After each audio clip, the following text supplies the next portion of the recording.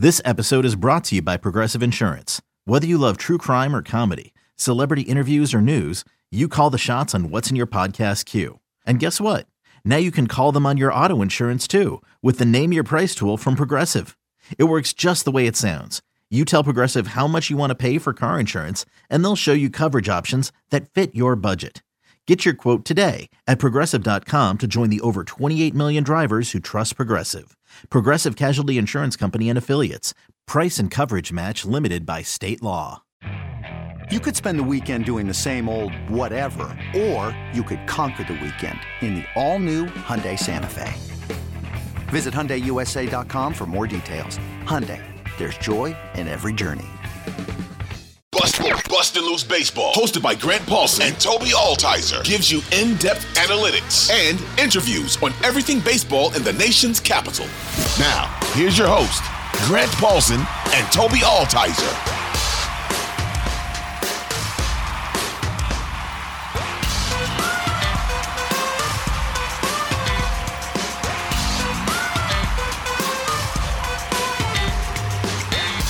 Welcome into Bustin' Loose Baseball, episode 71. If I'm a little more quiet than normal, it's because I'm literally sitting in my dining room with a pillow against my face to try to take some of the volume that could be going upstairs away. We just had a baby, so the baby and my wife are up there, and her mother-in-law is here helping us, which is awesome. But she's sleeping near where I would normally be broadcasting, so I've got nowhere to go. I went outside, and there were too many crickets, and then I lost my cell phone reception and my wireless reception, and our podcast crashed. So this is the best I could do, but very little volume. But that means Toby will bring the energy here, and I will just quietly try to provide some information as we go. But the show must go on because it's not every day, Tobe, that a major trade that we've been talking about for months happens ahead of the deadline. And this is the Jeimer Candelario emergency pod. And Candelario is on the move, as we all expected, to a Cubs team that about 10 days ago looked cooked, that has been red hot since, and now they've gotten themselves back in the mix. They've added a guy that was in their organization before, and for the Nationals, that means they get a couple of prospects. So this is a pretty big day. Yeah, it's really odd too, Grant. Like, if you would have asked me, like you said, 10 days ago, a week ago, even 5 days ago, would the Cubs be in on him? I would have said no. I thought that there was a real possibility they were going to be sellers. Now they're buyers at the deadline. Not like they had to give up the craziest haul, and that's why I kind of thought the Yankees would be in on Candelario. But, you know, Rizzo was talking about multiple teams being in on Candelario, and rightfully so, as he, you know, with how crazy the new trade deadline is for Major League Baseball. He was one of the top bats on the market, and you know, maybe you would have liked to seen them get a little bit more, but at the same point, you get two, you know, the number 14, number 16 prospect from the Cubs. Not like you were going to get a top prospect for Candelario on a rental, but, you know, good for Candelario. He goes to a team that's competing, that's playing really well right now, and he's going to get a chance to play every day, and hopefully he can help them do something. I'm going to keep cheering for him because he really helped out this team a lot this year, and it's going to be interesting to see who comes up and plays third base for the Nationals. It's going to be interesting to see who is that veteran leader now? As Lane Thomas step up and take more of a role? How do the other guys fill in for that spot that you've lost with Candelario? Because you mentioned from being down by the field and seeing him talking to guys before at bats and things like that's going to be missed for a lot of the guys in the clubhouse. But good for Candelario, goes to a contender, and wish him nothing but the best. Yeah, more on Candy and kind of the Cubs portion of this deal maybe in a minute. I do want to get into the two prospects in detail for our pod listeners, and we can go into each of these two guys. As you said, you know, when you're trading a guy like Candelario, who's a rental, right? It was a 1-year, $5 million deal for the Nationals, so it's a huge success. Just a massive win when you throw almost no money at a 1-year player. This is what they tried to do with Nelson Cruz for 3 times as much money and some other players over the last couple of years, and it hasn't worked out this well. You go evaluate and scout, and you figure out, okay, this guy could be a fit in our organization, and then you bring him in and you hope for the best, and it worked this time. Now you flip basically your $5 million investment for 2 mid-level, we'll call them prospects, but guys who initially MLB Pipeline has around 15th, 16th in the system. I think when they reshuffle the rankings, they'll be a little bit higher than that. But this was kind of the ultimate plan, and this was the best case scenario for the Nats when they brought in Candelario. And to your point, hopefully he'll be back if they're interested in bringing him back next season because he has that type of I think reverence in the clubhouse and within the organization after the kind of guy he's been, but more on him in a minute. The two players coming back, infielder Kevin Made and left-handed pitcher DJ Hers. Now, I'm going to start with Made, even though I'm actually more intrigued by Hers. He is the quote-unquote higher-rated prospect in a lot of publications, and the difference really because of him being an infielder and a bat, and Hers seen as maybe ultimately a reliever, even though he's a starting pitcher right now. Made, who's younger, seems to have maybe more upside, according to some. He's 20 years old. He's a middle infielder. The Cubs system's loaded at shortstop, so it's kind of a redundant spot where he was blocked. Because they have so many shortstops, particularly in the upper levels and the super low levels of the system, they basically placed him in where they needed a player the last couple of years. So he's actually been very young for his level. They've given him some pretty aggressive assignments. I view him as a really good defensive player. Everyone I've talked to, and I've reached out to some scouts who've seen him this year, grade him out really well as a guy who can play a plethora of spots. He has actually this year played 58 games at short, 7 at second, 5 at third. He's got a really strong arm. Offensively, the profile is basically bat to ball skills, but the power has not really come. But again, he's young for his level. He's kind of a thin guy. He's not particularly muscular. I think people thought the power was starting to show up last year. He hit like 9 home runs or something at Myrtle Beach before the end of the first half of the season, and he got elevated out of Myrtle Beach, but it's a super hitter-friendly ballpark.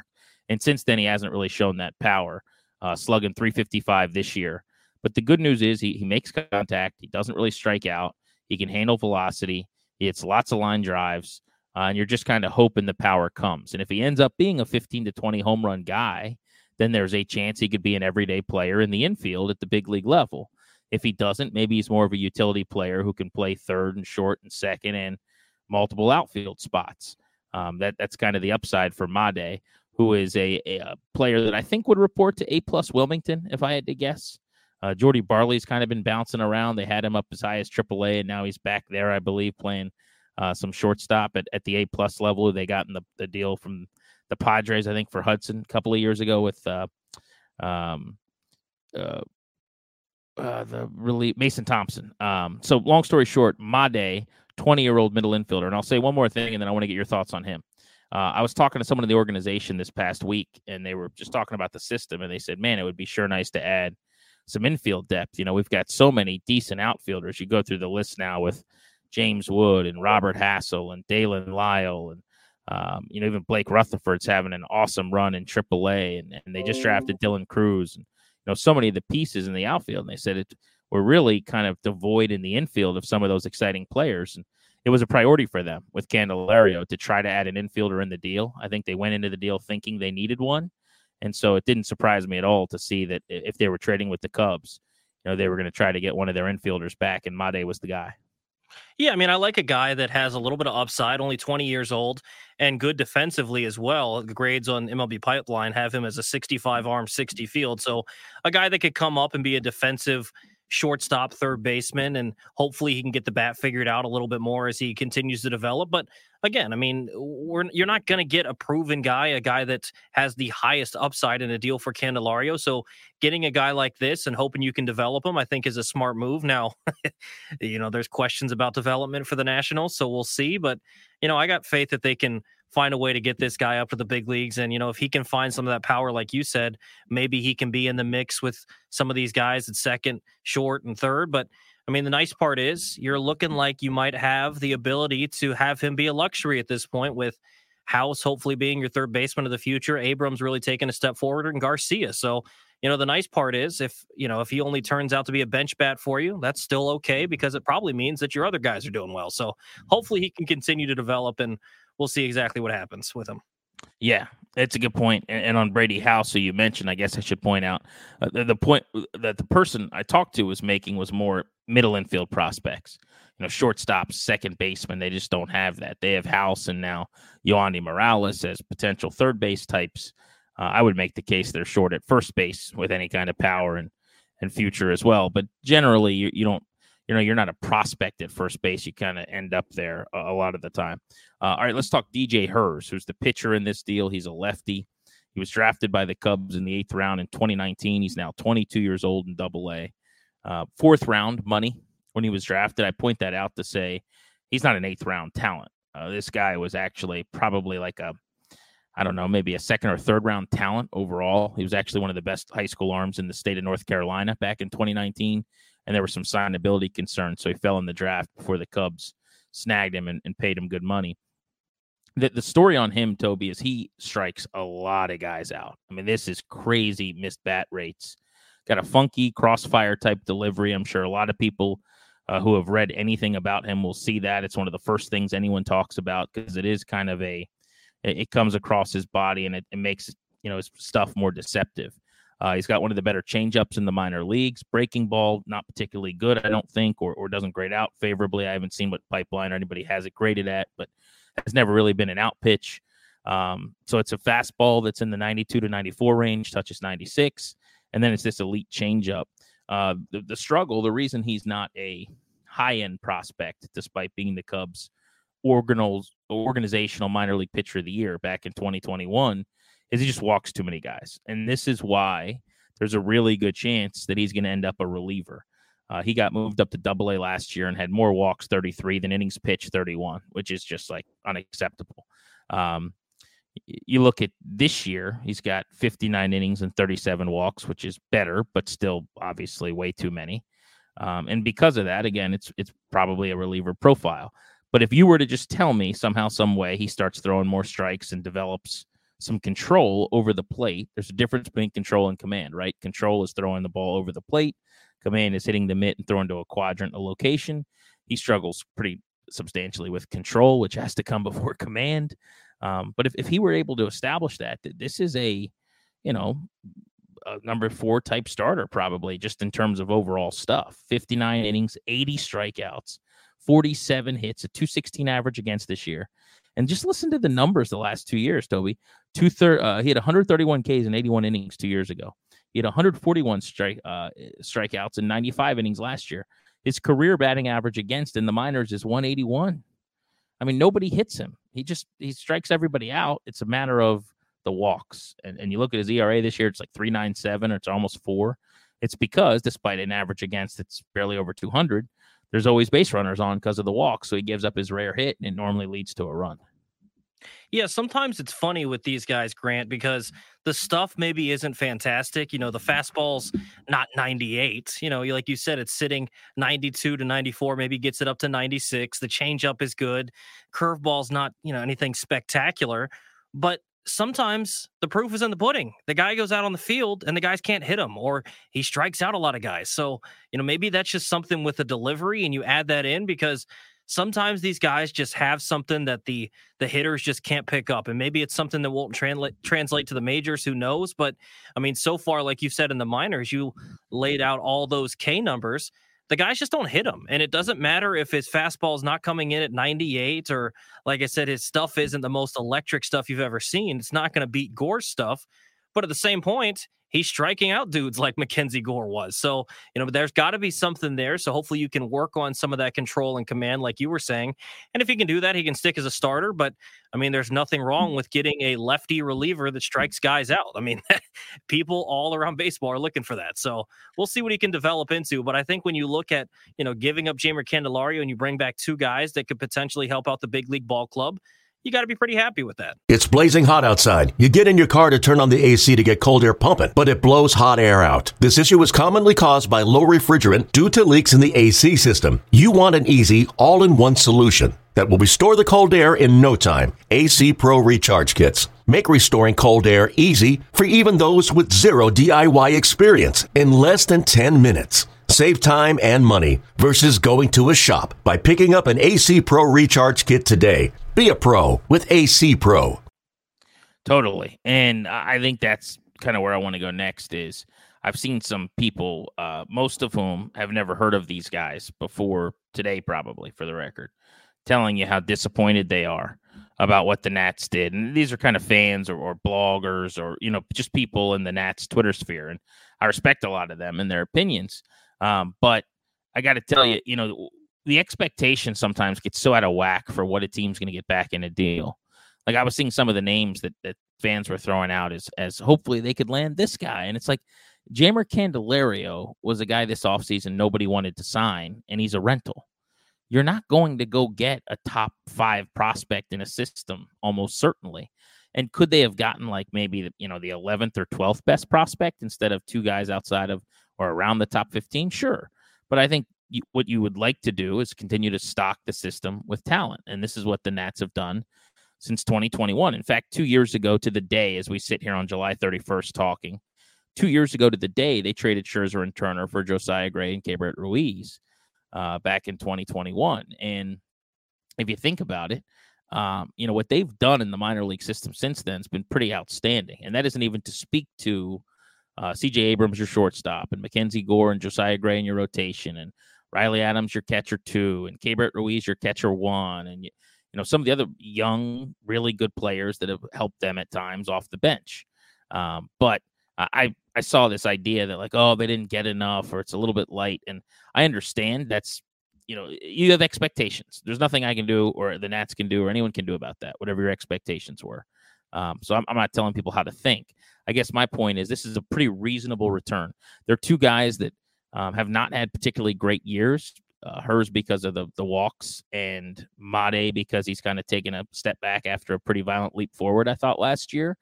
And because of that, they're available and they're expendable. But these are the types of interesting prospects you add to your system. And a middle infielder when you don't have basically any, who's 20 and an A-plus ball. I think he'll be in Wilmington. Hers, who's got these strikeout numbers, and I think it helps you. There's a lot of ways this could go, right? Both of these guys could never get to the big leagues. I think the most likely outcome is probably that Hers is a wipeout reliever and Made's like a bench bat who plays a bunch of defensive positions and maybe, for me, like a better version of what Darren Baker is in the Nats system now.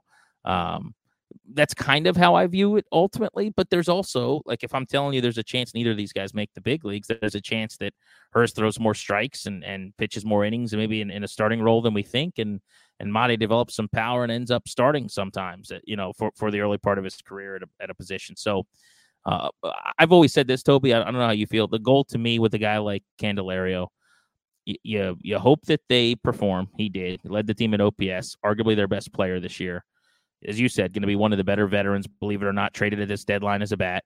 And you just hope you can get a couple guys back that eventually can help you out at the major league level and that help your system. And they've gone from being terrible in the minor leagues to being easily top 10. And I saw Kylie McDaniel of ESPN tonight saying they've snuck into his top 5 now after this deal. So I continue to like the idea of just trying to recoup assets and add talent and flood the system with some competition. Yeah, 100%. It's not like you can sign Made and Hers off of the free agent market. That's not something that's possible. So the only way to do it, bring in a guy like Candelario. Hopefully he produces in the first half, unlike what Nelson Cruz did, and then deal him at the deadline and get those guys to add to your roster. But the point I want to make here, Grant, we talked about this with the first rounders. We've talked about it with Kyle Glazer, of the importance of development and whether they pick the right guys or not. This is almost where a development becomes more important because finding a guy in the first round, if you really want, you can pick a guy out of college as opposed to high school who's a little further along in development and hope that he can get to the next step. Think of what Dylan Cruz is now for the Nationals as opposed to when they drafted Brady House or Elijah Green. Those guys take longer to develop. They're going to take more work with the development staff to get to the point where they can reach that potential, compared to what Dylan Cruz is. But when you talk about the development staff, if you traded one of these guys to, say, the Atlanta Braves or another team that has phenomenal development, maybe we're looking at this a little bit differently. Like, oh, this guy strikes out a lot of guys. He just struggles a little bit with command. Maybe they tweak a little in his delivery. Maybe they fix this, or something where they can find something in the bat of Mate to add a little bit of power, or maybe they turn him into a little bit of a quicker runner. Whatever they can find, little edges that they can find. That's, I think, more important for the development staff for the Nationals is you need to pick the right guys in the first round and hopefully develop them. But these are the kind of guys that if you can find a way to develop, you got these guys in a lot of ways, you could consider it almost for free because you signed Jeimer Candelario with the intention of trading him. You're adding these guys into your prospect mix, into your organization. Now develop them, find a way. It's not always about developing first rounders. The Braves didn't get to where they are by developing only first-round picks and top guys that they signed internationally. It's about bringing up other guys that they find little things that they can be good at. So hopefully the Nationals can develop these guys, and I think this is where the development is most important. These types of transactions, these types of players, if they can add on to the talent you have at the top of the farm system, that's how you become an elite team with an elite farm system. That's well said. Yeah, Toby Altizer, Grant Paulson, Bustin' Loose Baseball, episode 71. You referenced Candelario. I've got some thoughts on Jeimer and just what he meant to the org this year, but give you the floor first. What do you make of the season he had as a Nat? OPS over 820 as he gets traded here. He and Lane Thomas were kind of battling for the team high in that stat, which tells you, that they've been the two best offensive players on the team. Yeah, coming into the season, it's Jeimer Candelario. You've heard about him in Detroit. It's nothing that you get too excited for. But then you get to watch him every day. And, I didn't watch him a ton in Detroit, so I didn't know tons and tons about him. I knew that, like you said, coming in, he's going to have doubles and different things like that. But, a decent average glove, maybe below average glove, maybe a little bit of power. And then what he was this season for the Nationals was really a revelation of an incredible baseball player that looked like almost a guy that you could build around, a guy that hits for power, a guy that obviously still has the doubles and plays a Gold Glove caliber third base. And so honestly, what he gave the Nationals this year was a fighting chance. And to be honest with you, maybe you can credit some of the difference from last year's Nationals team to this year's Nationals team to what Jeimer Candelario brought. They were competitive this year with Jeimer Candelario. Hopefully they can continue that going forward the last couple months of the season. But, you couldn't say that all the time about the 2022 Nats. They weren't always competitive. They didn't always look like a Major League Baseball team, especially at the third base position defensively. They did this year. They were competent. They're fun to watch. They're competitive. They're scrappy. And honestly, if you were to put all of those adjectives about the Nationals this season into one player, you'd probably come up with Jeimer Candelario. Yeah, he had an OPS over 900 in his last 30 games with the team, ended up hitting 260, 16 homers, team high and one of the league high doubles hitters, not as in because he actually led the American League in doubles a couple years ago with the Tigers, and the 823 OPS. I just think the dude is such a really legitimately good leader, and he was kind of the heart and soul in the clubhouse of the leadership council, if you will. And I think the Cubs are getting a good egg.